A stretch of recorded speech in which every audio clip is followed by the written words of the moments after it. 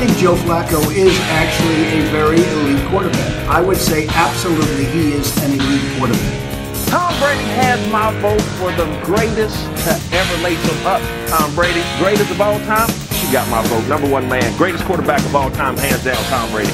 I'm supposed to be the franchise player. We're in here talking about practice. We talking about practice. Not a game, not a game, not a game. We talking about practice. Ladies and gentlemen, welcome back to another episode of End of Regulation. Tonight is a special episode for all of us, well, primarily me, but I will be broadcasting from the Promised Land, the previous Promised Land, so to say, from Roanoke, Virginia. Quick fun fact, it's all four of the hosts' alma mater. So without further ado... Go Maroons. Go Maroons. Without further ado, we'll go ahead and introduce the rest of the hosts. The biggest Maroon fan of them all, the kid behind the mask, the Maroon himself in college, Brent Jernigan. How we doing, kid? College golfer, hand up. What's up, ladies? Next on the mic, also made an appearance on the golf team before his bag was thrown into the dumpster, Harrison Grimes. How we doing? Yeah, me and Coach Landis are boys. Boys. That's what boys do. They just throw their golf clubs out in the fucking trash. Last on the mic, a kid who was broke as a joke, Thomas Arthur Wells. How we doing? Just like you said, broke as a joke. That describes me well right now. All these years later. Well, I'm hoping that if people continue to follow us on social media and follow this hot trend that we're riding, and if Blue Balls Technology sponsors us, you might be getting a paycheck in the mail shortly. I sure fucking hope so. But with that Blue Balls and Busch Beer. Yeah, with that being said, make sure to check us out on Instagram, Facebook, and Twitter. We will continue to keep you guys in the loop on everything that's fucking fantastic in the world of sports and entertainment. So let's just roll through tonight's agenda.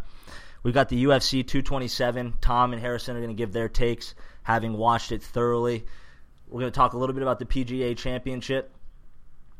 4 new NCAA basketball rules that they have rolled out. A little bit of a structure on something that they will continue to work on, but we'll give you the insight on that. The Red Sox have cemented themselves atop the AL East. Tom is going to give you a quick hot take. We don't want to hear much more than that.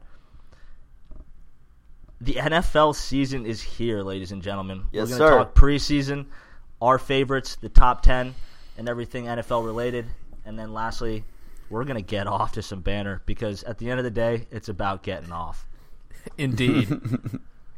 So, boys, UFC 227. Let's talk about it.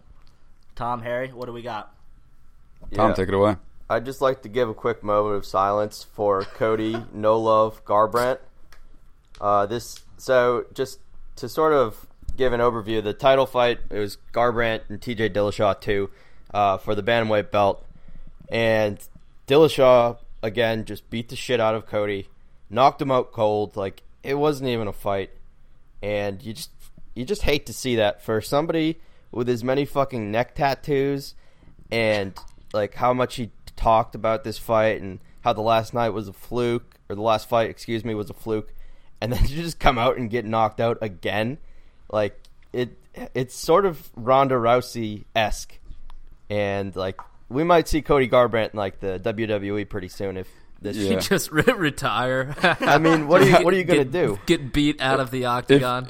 If you lose to the belt holder twice badly too, both the guy that first took round your knockouts, belt. like he took your belt. He took your belt and then he literally just pushed your shit in twice. I mean, what else can you do but just retire, man? Just you just got to give it up at that point. And I got to say, if you've got tattoos like that, you better be a badass fighter. And I like Cody Garbrandt. I'm just kind of bummed to see him lose, but man, back to being a what was he before? He was a bouncer at some bar. Honestly, I've always found individuals with neck tats to be the softest of It's like they're putting on a front.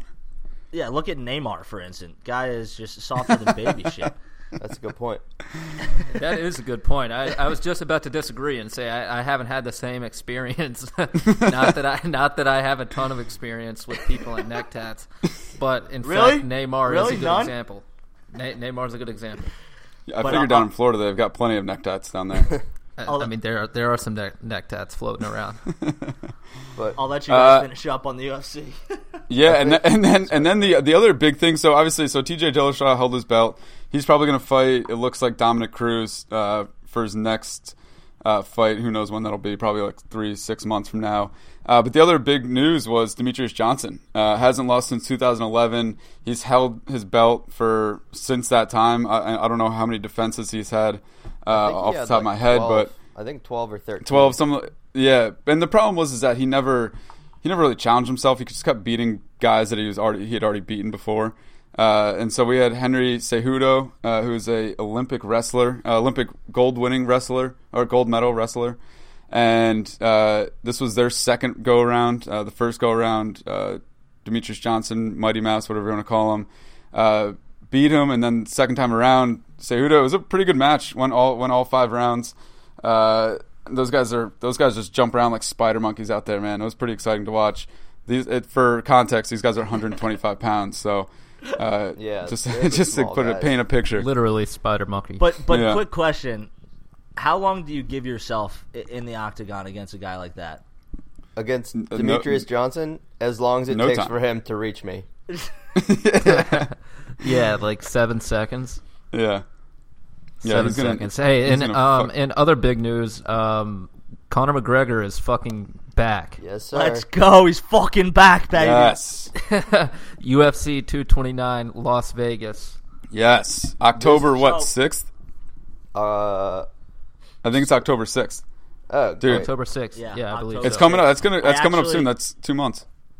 I actually had the pleasure of chatting with my uncle this weekend, who said he would be honored to come on and chat about this. He's got some really serious insight and perspective on this fight.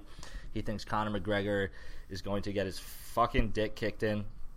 But obviously he has a much more logical and methodical process behind that conclusion, not just getting his dick kicked in. We should definitely have him on. See the guy back. I mean, he is at this point, mixed martial arts in general, UFC. He's Electric Factory all the fucking time. And I love that he just walked immediately away. I'm interested again, like right off the bat, just at the mention of his name, I'm now interested. Like I'll be watching for the next 2 months up until this fight. Mm-hmm. But in other news, somebody who's coming back that's kind of been out of the limelight for a while. I know Nate Diaz is making his return, as well as McGregor. This is somebody that I'm a little bit more surprised about, to be honest. Like, in terms of UFC, I think Nate Diaz is over the hump. I think this guy is kind of like past his prime. He's gotten his dick kicked in and pushed in a couple too many times. He can barely speak English at this point from how punch drunk he is. So I would love to get your guys' insight, but my uncle thought the same thing. He thinks it's just time for this guy to hang up the gloves. Yeah, I agree with you on it's hearing Nate Diaz try to talk is a really tough thing. And you saw like when Conor and him were doing their press tours and everything like that before their second fight, and even before their first fight, Conor was ruthlessly bashing the guy. Like he's like Nate, give me a count to 10, and he's just like Nate can't even count to 3. You know what I mean? The guy's just taking a few too many punches. But I'll tell you what, he's got a strong ass chin, man. I don't know if you watch those McGregor fights, but he can eat punches. Well, so it's all setting up for the trilogy fight, right?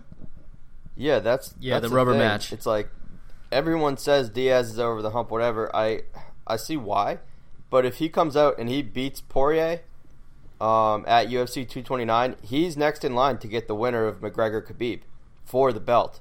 And like with everything that happened at the last UFC with Brock Lesnar and DC getting into it, it almost seems like too good to be true that the UFC is starting to play the storyline role that you see in the WWE a little bit more and more. And I don't know if it's just because the sport is gaining, more and more followers. I think it's definitely on purpose. I mean, it's a money. I think people are trying to be smart, and you would have to look at the WWE as one of the most respected businesses of all times. And I definitely think there's like some emulation at play with the UFC, and Dana White. Yeah, but this is something we touched upon a couple of weeks ago or a couple episodes ago, where we said, does it seem like the UFC, after Brock Lesnar pulled that, was it seemingly that the UFC is picking up some of the WWE antics? And it seems like that's exactly where we're headed. I mean, it's a cash cow. Yeah, but I can't tell where the line is drawn between fixed fighting and just letting the guys, letting them be athletes rather than telling them the outcome. I don't really see any room for that with the ego and the money involved and the bonuses involved if you perform well. I just don't see it actually panning out that way. I don't know. I know what you mean. Well, on that note, let's talk about starting tomorrow. We got the PGA Championship coming up this week. Bellerive Country Club in St. Louis, Missouri. Tiger, I'll let Harry take this top point. What about Tiger? Can he get his 15th major championship? To as much of a Tiger fan as I am, I'm going to say no. A lot of the reason being is that in the PGA Championship, it's a little bit easier of a course, and so guys are going to be going really low. And one thing I've seen with Tiger, and not even in majors, but just in all tournaments, he tends to play well and get himself kind of in the mix, and then comes Saturday, Sunday, he tends to kind of fall back. So I don't think he's going to get number 15. I mentioned this the other episode ago. I think we're going to have to wait until next season to see if you can get it done, at Augusta or wherever the Open is next year. But hopefully it stays in the mix. Hopefully he just makes a cut, makes it like a top 15 appearance, and I'd as a fan of his, I'd be happy with that. So it is a pretty long golf course. There's going to be some rain this weekend, so it's going to turn into a bomber's paradise, kind of like the original U.S. Open that Rory won back in the day, I think at Bethpage or whatever. Mm-hmm. A lot of people, because of that, are thinking Rory is going to shape up. I personally it would be cool to see Tiger win. I don't think Tiger's going to get it done. I think too many guys are playing well right now, including DJ. It's going to shape up nicely for him. Spieth, was playing hot. He just sort of faded on Sunday at the Open. Justin Thomas just won at the World Golf Championships, so he's coming in on a tear. Like I said, Rory, Molinari, I don't think it's going to really set up super well for him just because he doesn't really hit it long enough. And then you got, Reed and Koepka. But Rory leads the tour in longest distance, almost 320 yards.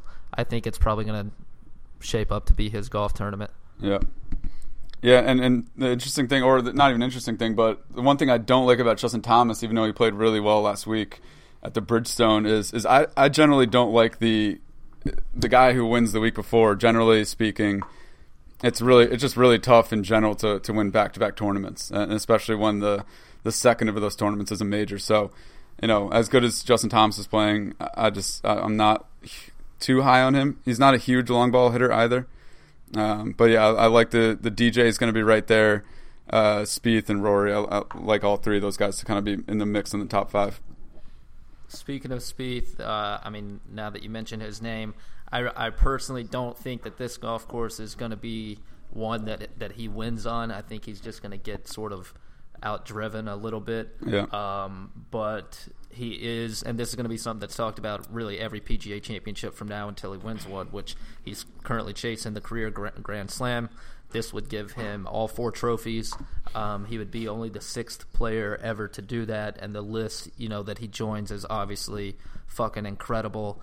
Gene Sarazen, who ended up winning 5 PGAs, actually, I think, and Ben Hogan, Gary Player, Jack Nicklaus, and Tiger Woods. So, just, insane list. And like I said, really until he wins a PGA, which could be this week, that's going to be a storyline.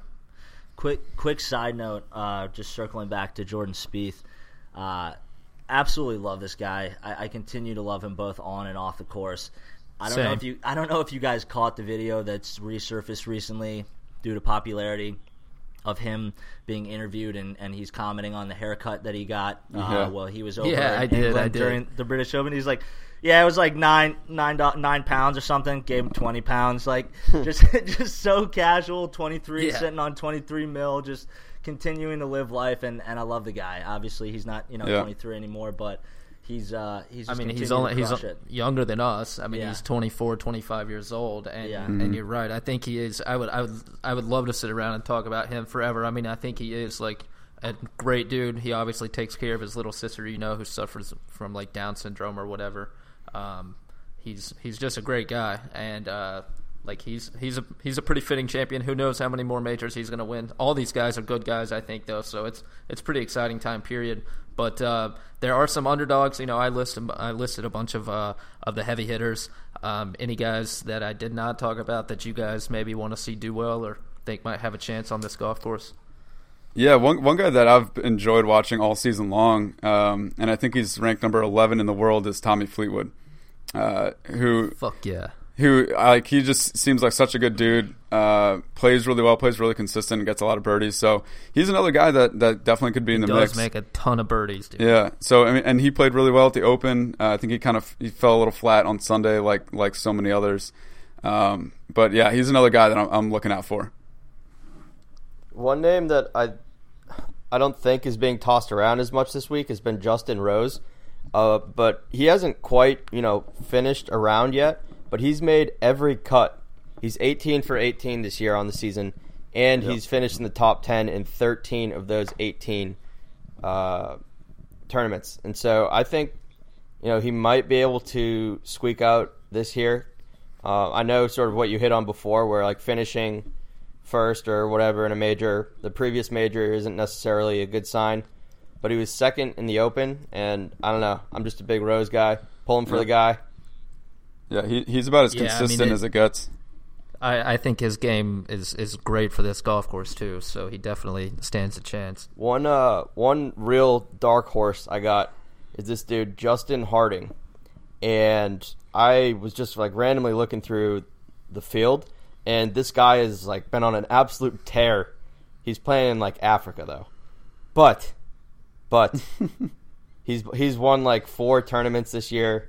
And he's a super dark horse at like 300 to 1, but I might put a little bit of cheddar on him and see what happens. Gardner, what do you think? You know what, man? Honestly, I unfortunately haven't been keeping up to date too much. Obviously, the guys that I've been keeping up to date with and following through you guys is DJ and Spieth and Rory and all these guys. But somebody who's kind of fallen by the wayside that I think could be a serious underdog going in this tournament is Ricky. I love his style. Yeah. I love his style of play, and I love his style off the, both off the course and on the course. So, I'm expecting to kind of see him come in strong. I don't honestly know how much he'll be able to produce, but he's one of those guys that's always been there at the top. He's a fan favorite, so I'm excited to see what he can do. This is a very Ricky golf tournament. Harry mentioned something earlier in the cast, like it is being talked about a lot that like the all-time major scoring record is going to be in danger here. It is probably going to be a pretty low-scoring PGA Championship. Ricky is a guy who makes a ton of birdies. His Achilles heel every fucking golf tournament, really, but especially majors, is that he just cannot avoid big holes. Like almost all 4 rounds, he's going to have a 6. He's going to have a double bogey, possibly even worse. He had multiple, I think, doubles and triples on the weekend at the British. But yeah, this could be Ricky's weekend if he can eliminate that. So I like that pick. Yeah. Finally, I think mainly because of just how much consistency he's like shown in majors this year and really going on the last 2 years now. I think he has 2 top 5s this year. Tony Finau bombs the ball, super calm dude.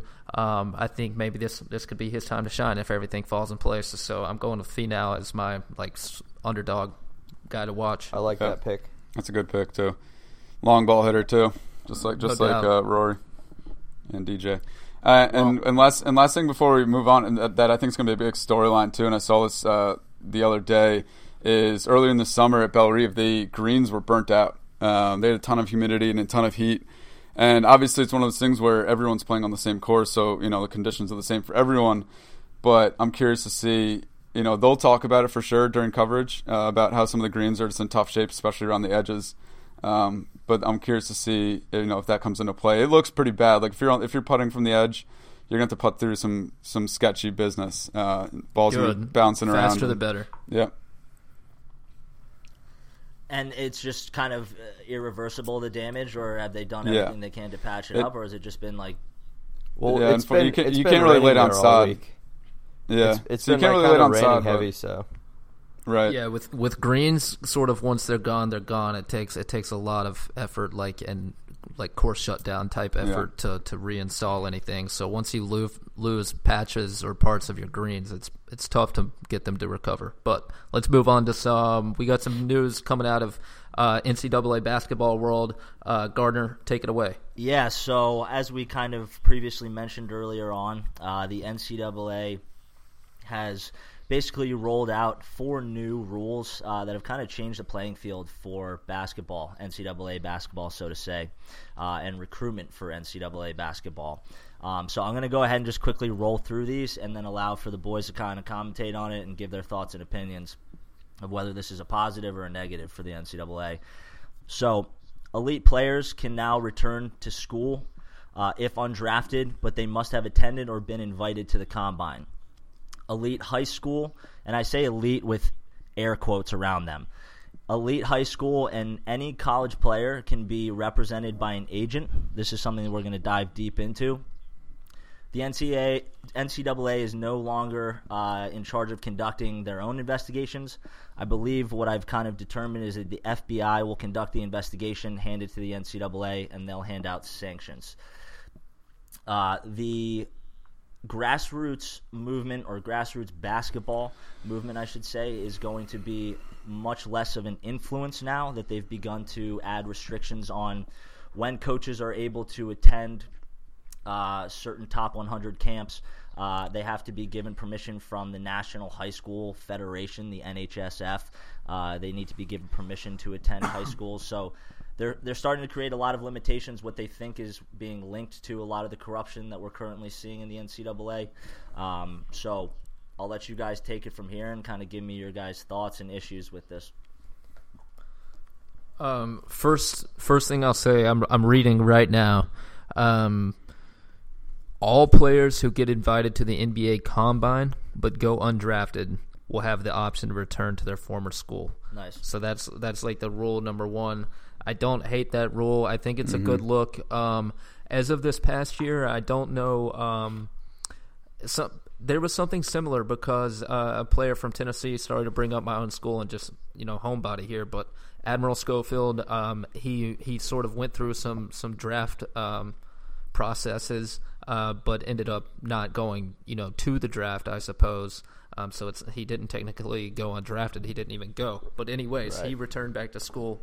I guess now, so they've just evolved that rule and taken it sort of a step further. Now you can go through the combine and whatnot, and if you go undrafted, you get to come back.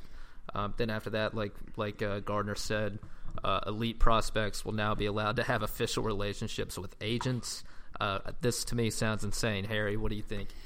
Yeah, the whole being able to have an agent is a huge, huge change to the NCAA. That was pretty much the biggest thing. You could have, I think guys had personal advisors who, it was just another moniker to pretty much call an agent. But I don't know if I understand the angle to it. Obviously from an agent perspective, he's going to want his guy going, as quickly as possible to the NBA because for him, that's his payday, right? Right. So I'm having a tough time wrapping my head around what the end game for this is and why they would all of a sudden make this big change. Like he said, it is in this instance, which it's going to be up to the official body of USA Basketball to determine. But only elite prospects will be allowed to have these relationships. Right. This applies to elite high schoolers. I'm assuming maybe this is just going to be 5-star athletes or something like that. Who knows? But this also, I'm not the one deciding. This kind of also borders into a lot what we were talking about several episodes ago about paying college athletes and where do you draw the line? So okay, the best of the best are able to get representation, but what about D3 swimming or D1 swimming? You know what I mean?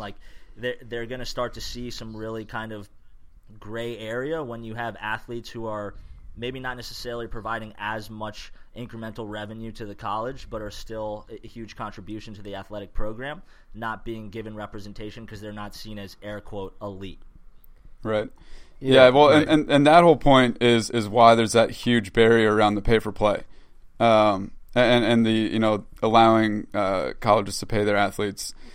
Right, especially because only such a small percentage of players are actually worth any money. I mean, right, they're exactly. just worth so much money. So this is a bit of a different take on it, and it's kind of interesting too, because so what I read was that the agent has to be approved by the NBAPA, the Players Association, and he's pretty much got to be like registered under them. So it could be one of those things where they just want these kids to get like real advice on what they should do about their college career. Obviously, Absolutely not. If you money get play. right, well, Anything that's is better than the current system. right. I agree, and I also think that's why it's great that they're going to allow them to come back to school if they go undrafted, because so many players will enter the draft, go undrafted, and then all of a sudden they're caught with their tail between their legs, kind of like, all right, well, I guess I got to go play now in China. Look at Jimmer Fredette. Obviously, he's kind of an interesting example there, but and then they kind of lose track on the ultimate goal, which is go to the NBA. But I think that whole like come back to school thing is being blown out of proportion so much, because kind of like what Brent hit on, they have to first you declare, and then months later is the NBA Combine, and in that span, if you don't end up going to the Combine, you're not allowed to come back and play.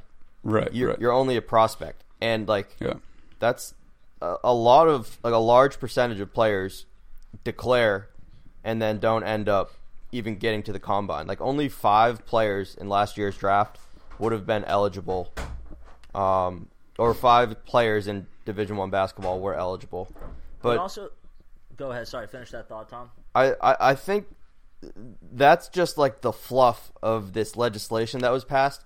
This entire thing to me is just a money funneling scheme. The NCAA has just wiped their hands clean, and they were forced to, but now they're like, okay, you can have an agent. The agent can pay you, and if anything illegal goes on, it's not our fucking problem anymore. But we have the power to get you in trouble.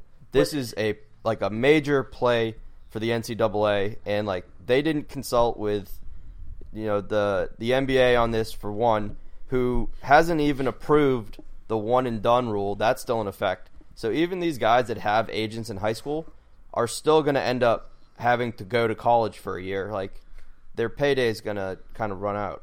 I mean, even that first rule, though, elite players can return to college if undrafted, having attended or been invited to the Combine. Like, that is literally bringing back, individuals that were still collegiate names, but just not worthy for the NBA yet. So they're going to still continue to sell tickets. Like, all of this is just bringing back known names so that there's further brand awareness and further, player representation, and they continue to sell tickets. They continue to, seat asses in the seats, and it's all money. I mean, this is just like making them even probably 10 times what they're currently making. They've just made a black market money stream into their pockets. But I think it's easy for the NCAA to rationalize the reasoning behind it, to say, hey, we'll give you the opportunity to come back to school and continue your education. Obviously, from the player aspect, they're like, oh, you mean you can just make more money off of me? But from their side of the court, and this is kind of playing devil's advocate, they're like, we're going to give you the opportunity to come back to school, continue your education, refine your skills, get another year under you, try it again maybe, or 2 years, whatever the case might be. So from that aspect, I can see it. But you're right. Fails, at the end of the day, there's something up the NCAA's sleeve to make more money here. For sure. But I do like that point. Like, if for whatever reason they come back and the school farms them for a year or 2 years and they aren't able to get to a professional level, they've at least been brought back to finish their education, and they can at least go out and apply for an actual job. I didn't think of that too. It might also give them like a second thought to be like, do I really want to be one and done and declare and not make it? Like it might give these players a little more reason to stick around longer at the universities, which I guess is a good thing, right? Yeah. Well, Sort of. Brent, you got any thoughts on this? Not necessarily. I've said my piece. All right. Well, I think obviously these are issues that are still being refined. They're still working over all of the entirety of it, to be completely honest, it seems. These are kind of what they've set out as the initial rules, so we'll see how it kind of plays from here. Obviously, with gambling becoming legal, these college players now being able to pick up agents, I think we're kind of going to see a world shortly. We're about to blow the roof off of college athletics. Seriously. So I think that's the perfect time to kind of end this segment and just roll into a quick kind of 30-second pitch from Tom about how great the Red Sox are. It's not a pitch. It's just a fact. We're fucking so nasty. We just swept the Yankees at home. And while that doesn't hold a ton of value in my eyes, given all of the circumstances of the series, I'm going to kind of just let the baseball season play out, so I won't stick around on it too much. Each team sort of, this is where the contenders form their identities and also their biggest issues.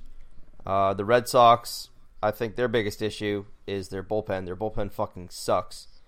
Luckily, our offense is fucking unbelievable. Best ever. 2 MVPs. You might have heard of them.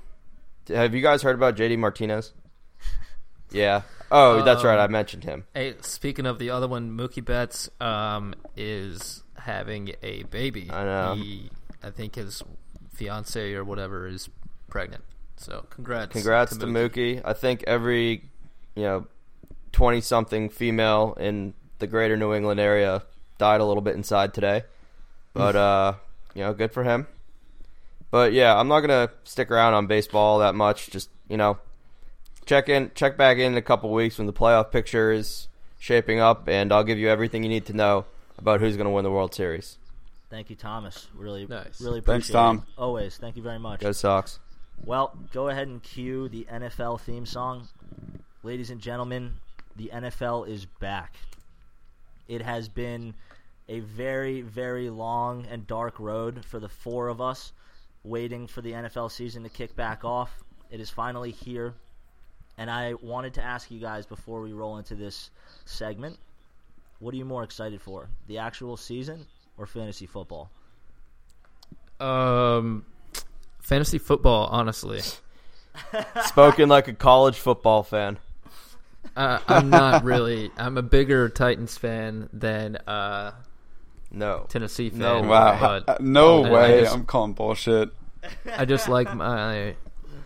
That's a fact.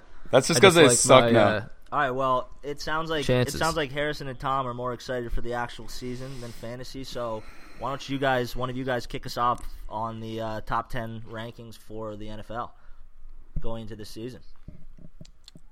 Tom? Yeah. So obviously Philly's on top, defending champions, rightfully so. Jacksonville Jaguars are slid into 2. These rankings I pulled off of NFL.com. Jags, Patriots, Rams, Vikings, Saints, Falcons, Packers, Steelers, Panthers. And I think the most surprising one here is the Jacksonville Jaguars at number 2. No doubt. I'm not going to sit here and argue about the Patriots. The Patriots have their issues. But, dude, Jacksonville is not that good. I think their defense caught everyone off guard. But Blake Bortles stinks. Is Blake Bortles the luckiest quarterback in the entirety of the NFL history? No, he's unlucky. He's bad. Yeah, I understand that, but he's continued to hold his position, and he's sitting at number 2 going into 2018. Also, the Steelers being at number 9 while the Jags are being at number 2 is just insane, I think. Well, the Jags did beat him last year in the AFC Championship, so I understand that. But the gap isn't that big. No, yeah. If you play that game 10 times... Yeah. I think Pitt probably wins 7 or 8 times. I think the Steelers are definitely a top 6 team in the league. Well, out of the 3 of you, we'll just quickly do like a quick thought on who you guys think is kind of the biggest threat, both on offense and defense going into this season. Off that top 10 list, so to say. Biggest offensive threat? Offensive and defensive. I would say a combination of the 2 is the biggest threat going into this season on that top 10 list. I mean, I think the Eagles' offense is arguably going to be the best one. Yeah, looking at this, I think it's hard to argue that the Eagles aren't going to be the top offense. Obviously, going to get back Wentz, and Wentz was, very easily in the MVP conversation from last year until he went down with the injury. So they're going to get him back, and they didn't really lose any pieces on the offensive side of the ball. LeGarrette Blount's gone, but he was kind of just a role player in the backfield. As for defense, though, Vikings, got to give it to them. And I know the Rams are right there, but It's the Rams. I think we can all agree on the Rams, dude. Dude, I don't know if I agree, man. The Vikings defense is something else. The Rams got Aqib Talib and Ndamukong Suh. Yeah, to go next to Aaron Donald. Aaron Donald is held out right now, so obviously you have to assume they're gonna get a deal done before the season starts. But until then, I don't know. I think you're right, but I still am gonna stick with the Vikings as a top D. Let's talk training camp. I know I'm excited about some of my Titans rookies, but who are some of the rookies around the league that you guys are most excited to see with preseason games rolling around? I think my most excited pick here is going to be Josh Rosen. If you guys remember during the draft, he was super cocky, being straight up like, yeah, I know I'm the best. I can't believe I dropped to, whatever pick he was with the Cardinals. 11th or something. The Cardinals, right? Yeah. Yeah, he's with the Cardinals, and it's his job to lose. I'm pretty sure he's walking in to... Well, Sam Bradford's there. He'll get hurt. I bet my life on that. He will be on IR come September 1. Yeah, that's fair. And I'm excited to see him back it up. Like, he's got a veteran in Larry Fitzgerald. He's got a returning stud MVP candidate type back in what's his name? David Johnson. So they do have some pieces out there. He's going to get plenty of PT this preseason, so we'll see plenty of Josh Rosen, I think. Good pick. I personally am excited to see anything Baker Mayfield can bring to the field. I know that they're pretty content sticking with Tyrod for the first little while, but I really am excited to see Baker Mayfield and the Browns. And then after that, I've read extremely good things out of training camp so far about Cortland Sutton, who is a wide receiver, third-round pick for the Broncos, just apparently making some insane, DeAndre Hopkins-style grabs. So I'm excited to sort of see what the Broncos have to offer. For me, I'm going to go can I say Antonio Callaway? Yes. Are we going to see him as a rookie?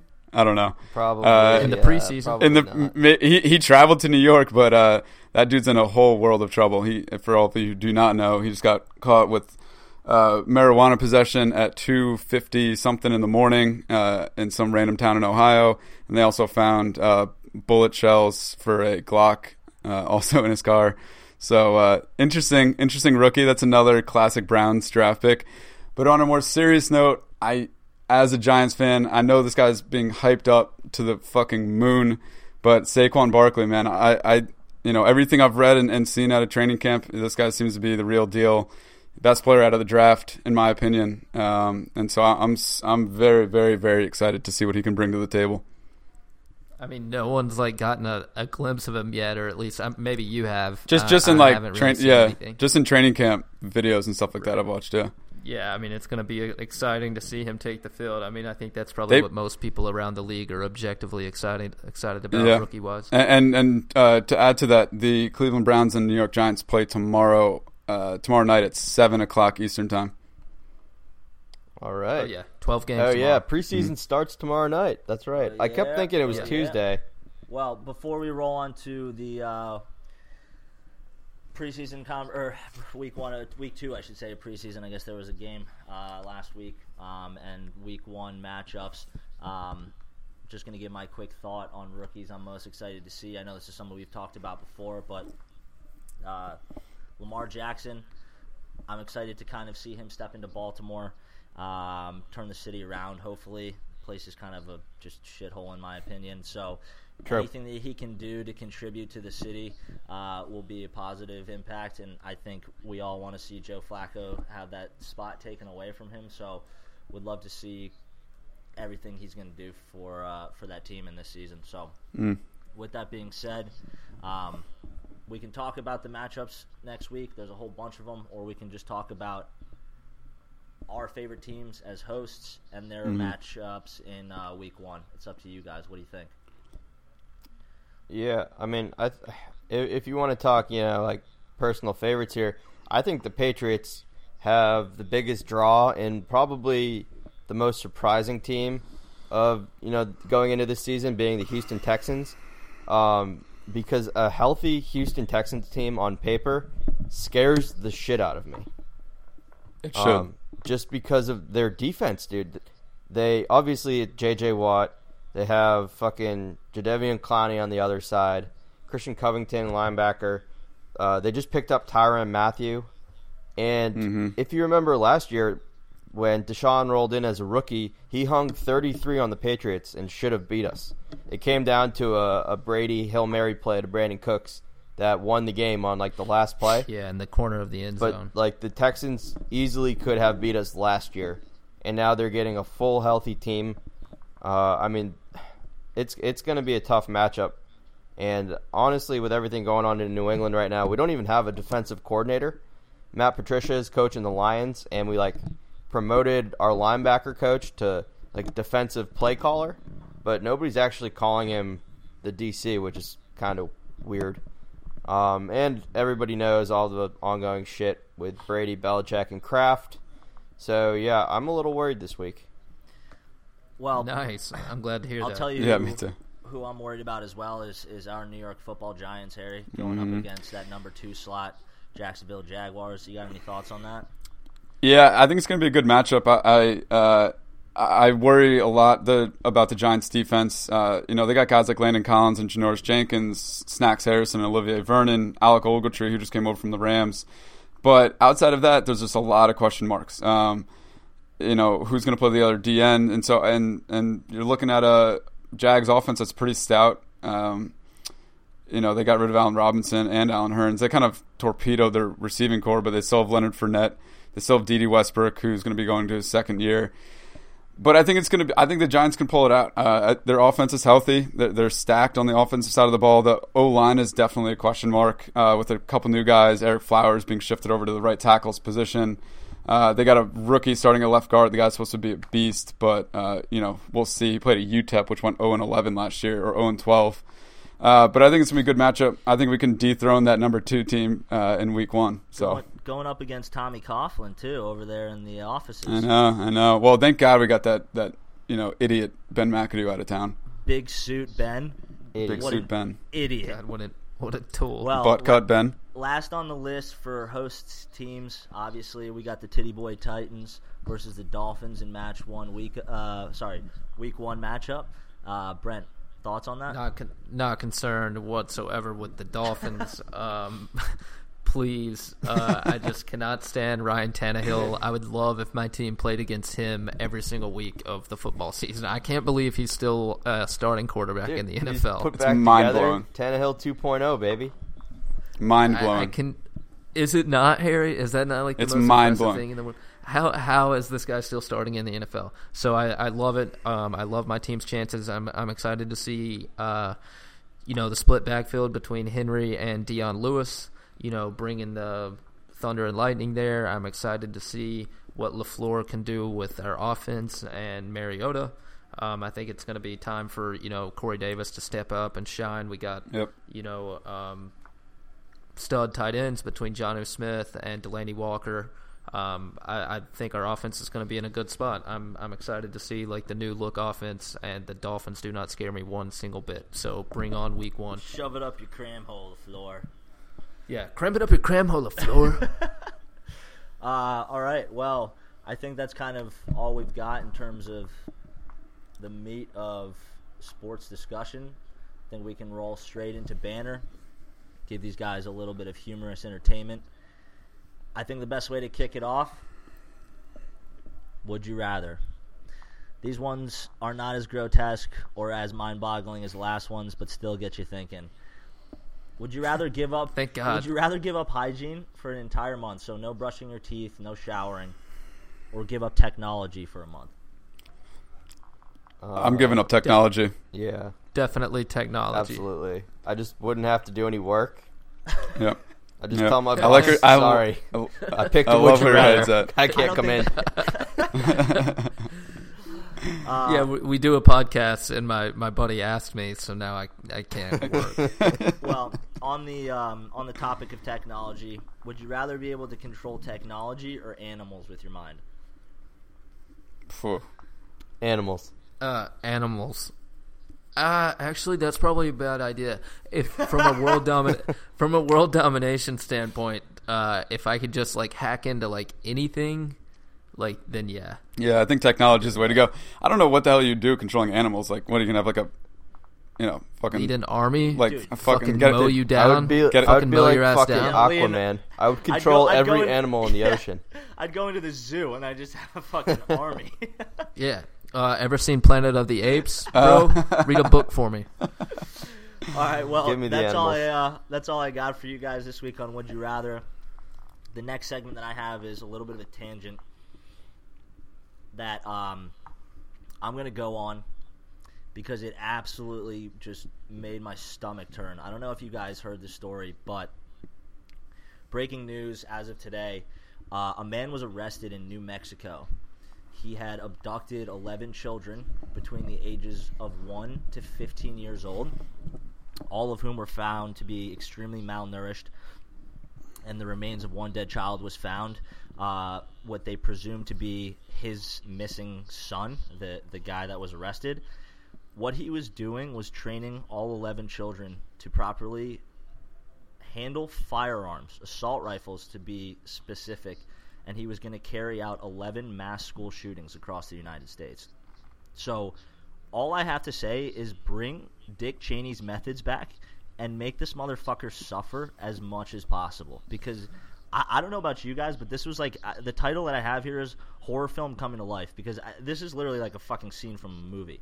I don't even know how to like take this information in, but it just got me so angry. And fucking go USA, honestly.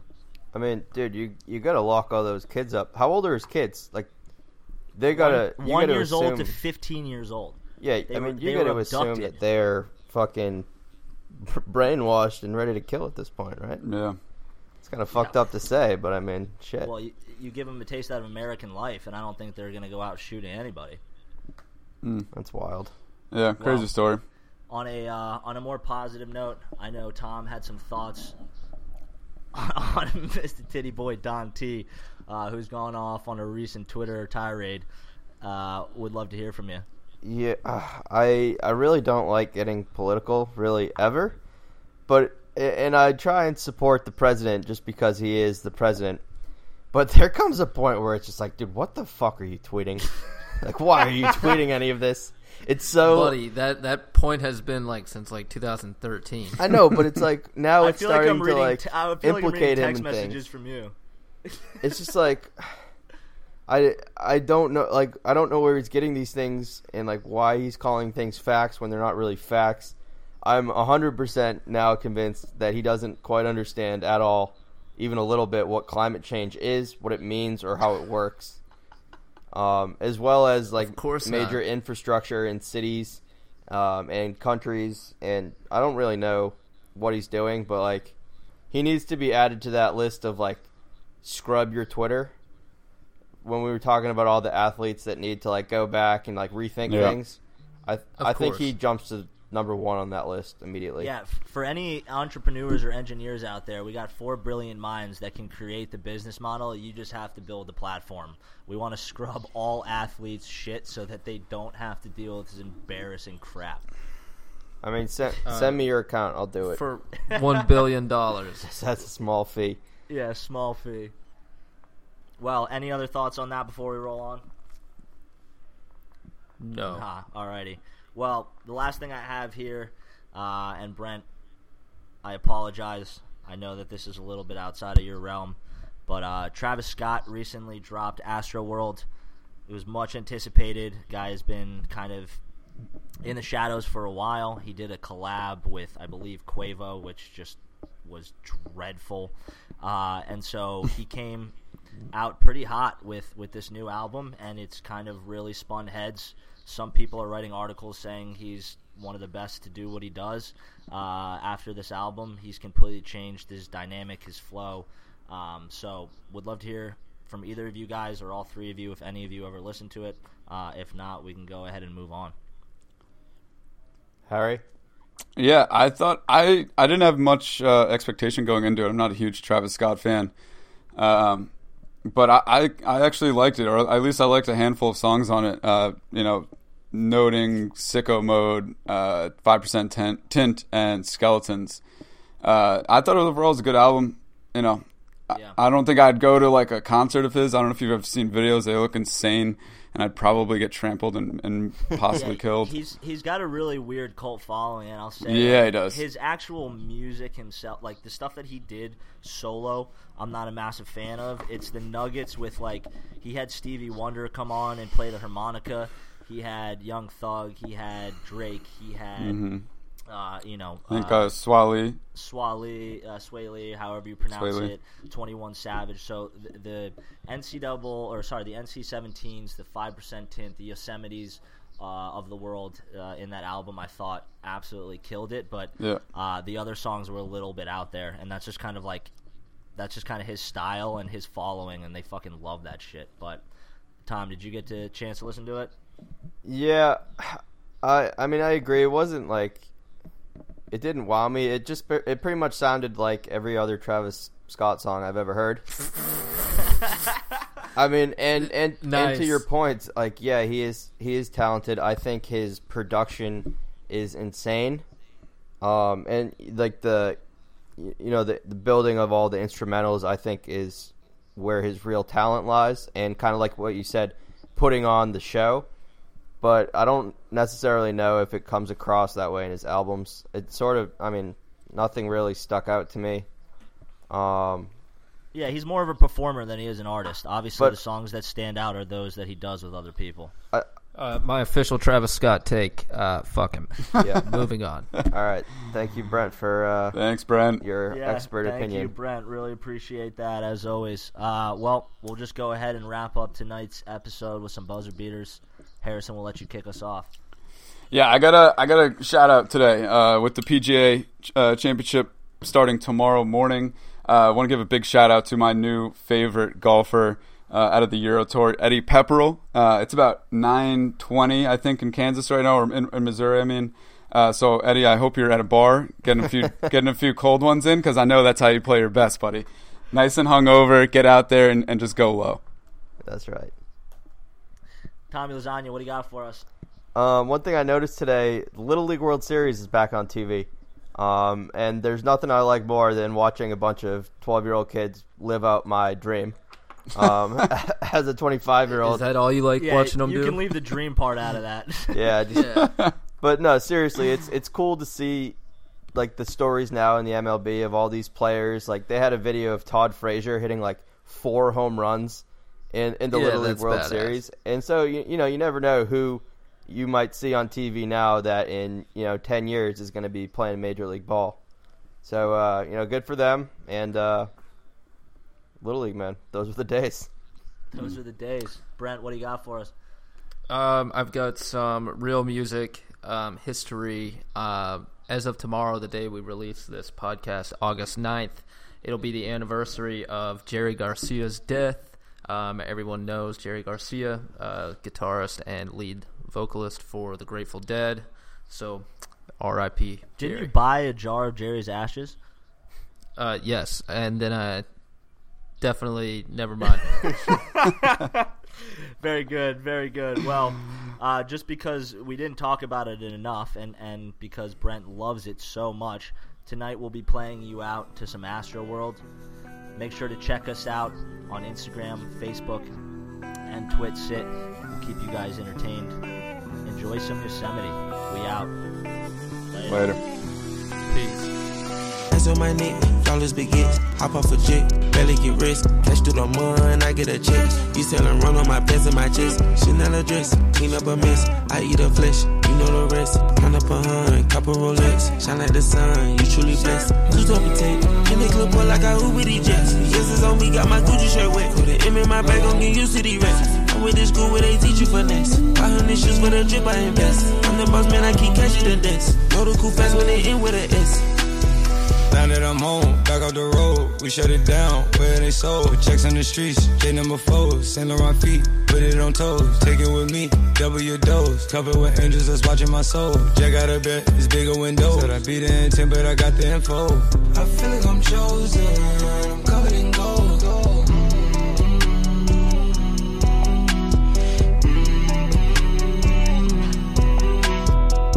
I left her wide open, it was off control.